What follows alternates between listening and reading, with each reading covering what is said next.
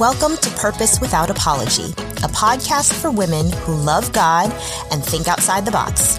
Here, we talk about everything from relationships to careers to wealth building and more, and all through the lens of fulfilling your God-given purpose.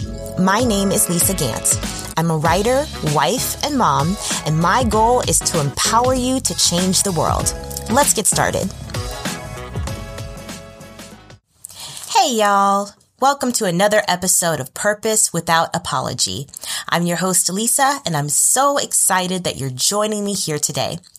Today's episode is called The Story of Small Beginnings. Our guiding scripture for this episode comes from Zechariah chapter 4, verse 10. And it says, "Do not despise these small beginnings, for the Lord rejoices to see the work begin, to see the plumb line in Zerubbabel's hand." We live in a world that doesn't really value small beginnings. In general, we pay a lot more attention to people who have massive bank accounts, big houses, and a lot of material things in general. We run to influencers who have amassed a large following. And here in America, even our portion sizes for food are bigger. I live in Texas, so, the phrase here is that everything's bigger in Texas. And trust me, when it comes to food portion sizes, that's definitely true. But the kingdom of God doesn't operate that way. In God's kingdom, the last becomes first. The weak are made strong, and the biggest miracles come from small beginnings. Today, you'll learn how to identify your own small beginning and embrace it as a critical part of your story. So the first point I want to make in this episode is that small beginnings start with a need. If we go to the book of John, chapter 6, verse 5, it says, "When Jesus looked up and saw a great crowd coming toward him, he said to Philip, 'Where shall we buy bread for these people to eat?'" Now, this is kind of a trick question. And as it says in verse 6, it says that Jesus is asking this question to test Philip, right? To test his faith. And so in verse 7, it says that Philip answered him, "It would take more than half a year's wages to buy enough bread for each one to have a bite." Now, I'm sure many of you are probably already familiar with this as being the story of Jesus feeding the 5,000 people. So if you've read this story, you know how it ends, right? Jesus is able to miraculously feed all of these people.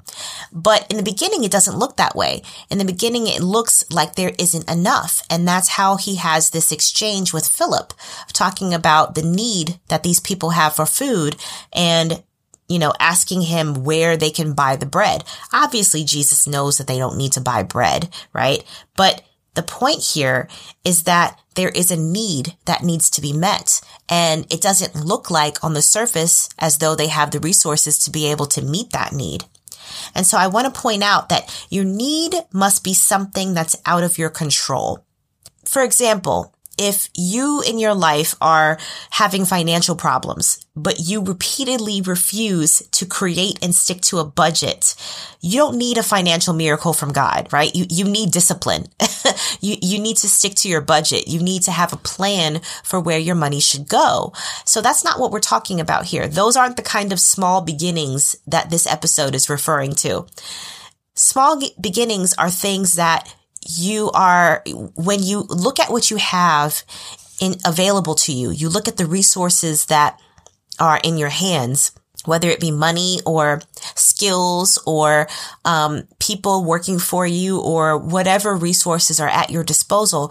And when you've done everything you can to make that work, and it's still not enough. That is what a small beginning looks like in terms of this episode. It's when you've done everything you can, but you're still falling short and it just doesn't feel like enough.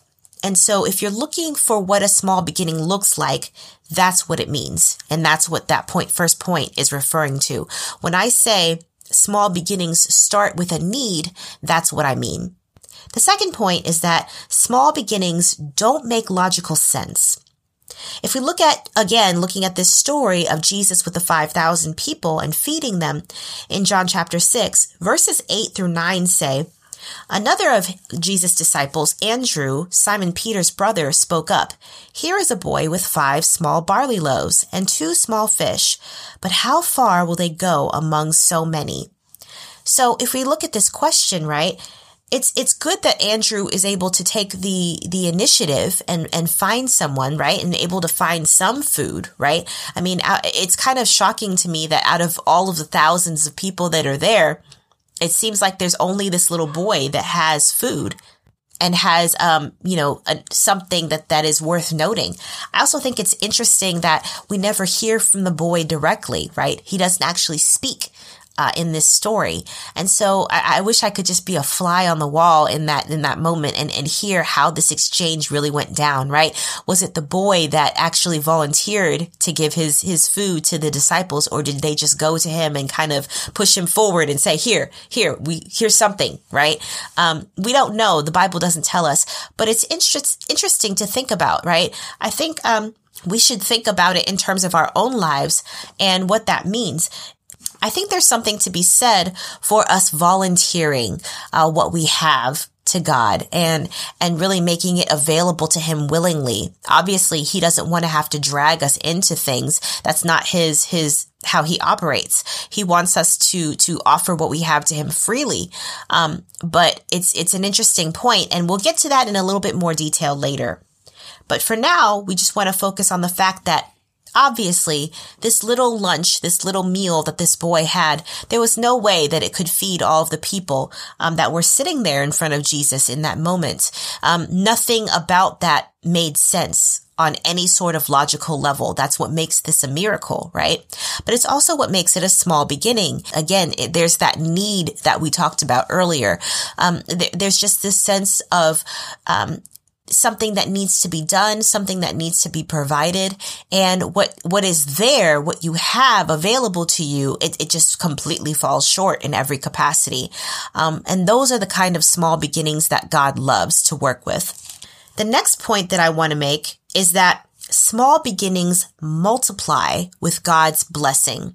He's really the missing piece that brings this whole thing together.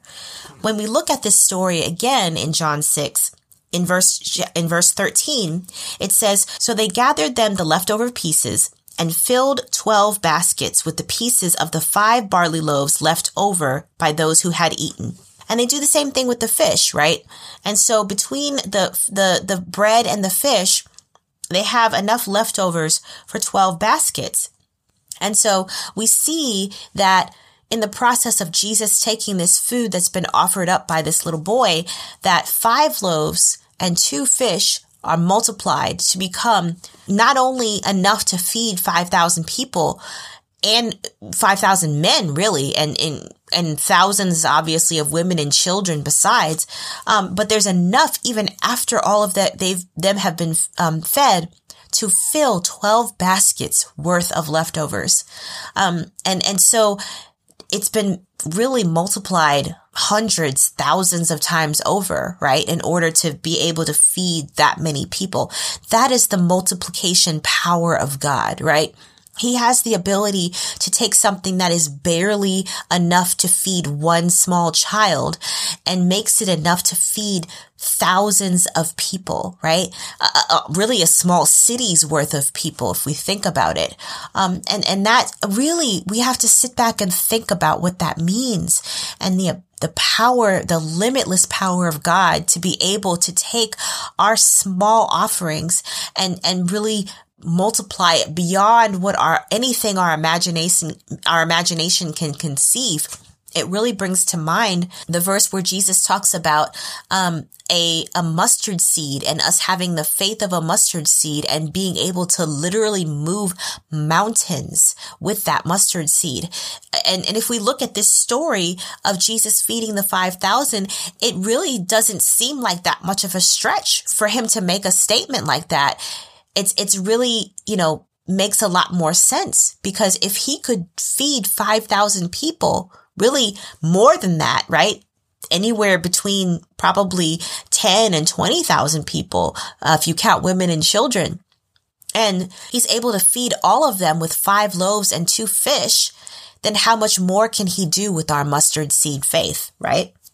And so the next question is, what do we do with our small beginnings, right? When we look at our own lives, when we look at the challenges that we face, the things that we are dealing with, the struggles that we have, the issues that seem so daunting and overwhelming and just threaten to really just break our faith and cause us discouragement and disappointment, right? What do we do with that? How do we manage that? We know that God is capable of these extraordinary things, but how do we contextualize that in our own everyday lives with our own things that we're dealing with? Well, I think that we have several things that we can learn from this story of Jesus feeding the 5,000, and the 5,000 men. The first thing that we can do is that we need to be still and get directions, get instructions from God, right? In John chapter 6, verse 10, it says, Jesus said, "Have the people sit down." There was plenty of grass in that place, and they sat down. About 5,000 men were there, right? So the first thing that Jesus does is he tells the people to be still, to sit down, and he tells the disciples to tell them to sit down and to be still. And he gives the disciples instructions. And so that's something that we need to do in our own lives. If we look at a situation where it doesn't seem like there's enough, where we're starting with something small, maybe it's a business, maybe it's our finances, our household finances, maybe it's a ministry that we're trying to grow or trying to work on. And, if we look at that and it seems like there's not enough, the first thing we need to do is really get somewhere quiet and get alone and talk to God and find out what his instructions are, because they're not the same for everyone, right? He could speak to one person in the Bible. He may speak to Naaman and tell him to go to the Jordan River and to dip in it and bathe 7 times and then be healed from leprosy, right? But he'll tell a widow who only has a jar of oil that she needs to go and gather all of the jars from her neighbors and pour out the oil and then sell it and live off of what's left, right? Those are 2 very different sets of instructions. And they were designed to speak to 2 different types of needs, right? And so if we think about it in terms of our own lives, God may tell one person something, that's specific to their situation, and then tell someone else something completely different. He might tell you, if you're dealing with trying to grow your business, that you need to invest a certain amount of money into, getting some coaching for something, right, that you need in order to grow your business to become successful. And he might tell someone else something completely different, that they aren't supposed to invest any money and they're just supposed to use what they already have, right? And so that's why it's so important to really hear the voice of God and to get clear about what he's saying, because he doesn't tell everyone the same thing. And he certainly doesn't tell them the same thing in the same season. And so the timing of God is really critical. I have an entire episode talking about the importance of the timing of God.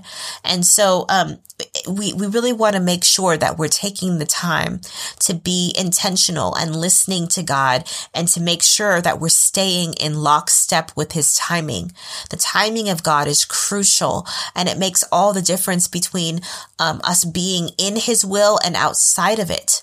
And so we really want to get clear on what God is saying to us about our small beginnings, so that we're not outside of alignment with his will. The next thing we want to do with our small beginning is to make sure that we are using what we have. If we look at John chapter 6, verses 8 and 9, again, we go back to those verses where it talks about Andrew bringing a boy and saying, "Here's a boy with 5 small barley loaves and 2 small fish." And so it's not like Jesus came and just made a fish appear out of thin air, right? He could have done that. He absolutely had the ability to do that, but he didn't. It's very interesting. He chooses to find a boy, or have the disciples, find a boy, and they find that the boy has this food, and Jesus chooses to multiply the food that is already there. And so often that is what God does. There's so many examples in the Bible of God looking at a situation, seeing what people have, seeing what they have access to, and multiplying what is already there, right? Multiplying what they already have access to instead of making something just appear out of thin air, right? And if we think about it, there are many examples of him doing this. He told Moses, "What do you have in your hand?" Right? In the book of Exodus, and Moses had a staff, and God used that staff and used Moses with that staff to bring freedom to an entire nation of people, the Israelites, to go to Egypt and to bring deliverance to his people, the Israelites, just with the staff that Moses had in his hand and with his voice. He told a widow, again, with the story of the widow, with the jar of oil, and he spoke through, his prophet and said, "What do you have in your house?" Right? And the widow says she has nothing except a jar of oil. And God says, "Great, I'll take it." Right? And he uses that jar of oil to perform a miracle in her life, right? With Moses, when the Israelites are freed from the Egyptians and they're allowed to leave and God, orchestrates this miraculous delivery for them, and they get to the Red Sea and they seem trapped there, right? He parts the Red Sea. He doesn't just create a pathway, out of nowhere where there was none before. He uses the Red Sea that already exists and he creates a path, through it on dry land, right? And so there's all these examples of God using what is already there, what is already in front of the people that are being affected. And he's able to create miraculous change, just by using what already exists. And I think there's a lesson in that for us. It's that God doesn't have to make something new appear in our situation in order to rescue us, in order to transform us, and in order to bring us into the promise that he has for us. He can use us right where we are, right with what we have in our hands, right with who we are. With all of the traits and the weaknesses and the limitations that we have in us and around us, he's still able to use us, even though what we have and who we are doesn't feel like enough. And there's something really powerful about that I think it's important for us to really think about and meditate on and be challenged by and encouraged by in our own lives. The next thing we need to do with our small beginning is to put what we have in God's hands. And so if we look at verses 12 through 13, it says, "When they had all had enough to eat, Jesus said to his disciples, 'Gather the pieces that are left over. Let nothing be wasted.' So they gathered them, the disciples did, and filled 12 baskets with the pieces of the 5 barley loaves left over by those who had eaten." And again, I think that there's something so interesting and powerful and unique about this moment in the story, right? Jesus gathers all of the food that's left. He has the disciples gather it, and he specifically tells them, let nothing be wasted. And as it relates to our own lives and in our own small beginnings that we are dealing with God, I think it's so beautiful and so powerful how God is intentional about what he does with us. He is not a God that just randomly does things all willy-nilly on a whim without any forethought or any planning, right? He's very meticulous with our lives. He knows every intricate detail. The Bible says he knows every hair on our heads, right? It says that he saves our tears in a bottle. He is very intentional. He is so meticulous and methodical with how he orchestrates things in our lives and with the plans that he has for us. The Bible says that Jesus was the lamb slain before the foundation of the earth. Think about that. Before God uttered the words, let there be light, he knew that Jesus would need to sacrifice himself for our salvation, and the plan was already in place. The plan was already established even before he created a thing, right? That's how detailed God is about us and about the things that are concerning our lives. And so we need to know that that nothing as it relates to God happens by accident.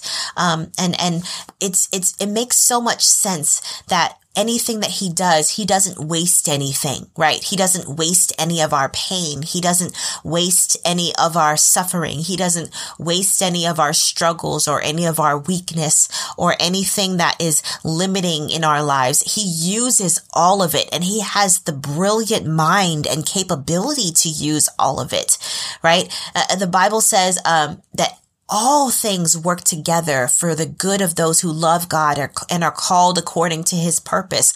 All means all. It doesn't mean most. It doesn't mean the majority of. It doesn't mean some. It means every single aspect of our lives and our purpose and our stories is coordinated by God, gathered together and seamlessly integrated into the plan that he has for us and into the plan that works for our good. Everything about our lives and our stories, the things that we are aware of and the things we are completely unaware of. What a matchless God he is, that he is able to do that. And so the last point I want to make about this is that God really prefers small beginnings, because at the end of the day, they bring the most glory to him. And so all of this, again, if we look at this story, all of this is intentional. God not only uses small beginnings, but he really prefers them. And he really prefers how they set up things so that he can receive the maximum amount of glory in these stories that happen. John chapter 6, verse 14 says, "After the people saw the sign Jesus performed, they began to say, 'Surely this is the prophet who is to come into the world.'" And so, and if you look at how that story ends, it's really kind of extraordinary, because the people become so kind of caught up and enamored with Jesus because he's performed this incredible miracle that they actually want to, crazy enough, they want to, corner him and try and force him to become, king. They want to make him king by force. And so he actually has to withdraw and completely hide himself from them and just kind of escape, because they want to try and force him to be king, which is really extraordinary if you think about it. It is just, people are something else. But the point is that they are so, as I said, they're so enamored by Jesus, and they marvel at him and at the power that he has, that they want to try and make him rule. They want to make him be in a seat of overthrowing the Romans and taking the throne, because they love this amazing thing that he's done. All of this started with a small boy and his lunch, and how God was able to orchestrate this miracle, where it just changed how an entire group of people saw him. It changed how they treated him. It changed what they expected from him. And all of that brought glory and honor to God and a reverence for God. And I think that there's so many examples of the same thing happening throughout the Bible, of God taking the small things, taking the simple things, taking the foolish things of the world and using them to shame the wise and to bring glory to himself, to show that there is no situation that is beyond his majesty and beyond his power and beyond his touch, his ability to bring change. And so I think that that's a really powerful lesson that we can walk away with, that no matter how small our small beginnings are, that God can always use them to bring about major changes and major miracles, and that he really deserves all of the glory and the honor because of it. So your action step for this episode is, based on what you've learned in this episode, I want you to identify at least one area in your life that looks like a small beginning. And ask yourself, how can you honor God in that area now as you wait for him to move? Ask him for instructions about how to best steward what he's given you. There's so much for us to consider with an episode like this and with an idea like this. We all have small beginnings in our lives, places where it seems like there's not enough and we don't have enough time. We don't have enough resources. We don't have enough people that are willing to help us. We don't have enough confidence. We don't have enough energy. We don't have enough encouragement or support. Whatever your not enough is, whatever it feels like, whether it's insecurity or loss or poverty or whatever, anything that you feel is holding you back, I want you to look at that situation, look at what God has given you, and instead of thinking about what you don't have, instead of thinking about the limitations, instead of thinking about the smallness that is in front of you, think about the bigness of God. Think about the power that he holds in his hand. Think about what he has at his disposal. The Bible says that the earth is the Lord's and the fullness thereof. And do not despise those small beginnings. Don't despise the work that's in front of you, the thing that he's calling you to do, the thing that he's put in your hand, the thing that might be frustrating you, that you feel is holding you back. Because in so many cases, that very thing is the thing that God is using to propel you forward, to push you into destiny, to push you into the promise that he has for you. And that's why he rejoices to see the work begin. Going back to that guiding scripture at the beginning of this episode. He's not intimidated by our small beginnings, but he rejoices in them because that gives him the opportunity to show up and work, to show up and show out, to blow our minds, and to go far beyond anything that we could imagine or conceive. God is looking for those opportunities to astonish and amaze us. Let's give him those chances that he's looking for to do what we're asking him to do. I hope that this episode encouraged and blessed you today. And I hope it gave you the chance to look at your small beginnings a little bit differently. I know that it's challenging me, even as I'm recording it right now. So that is it for this episode. And I will see you in the next one.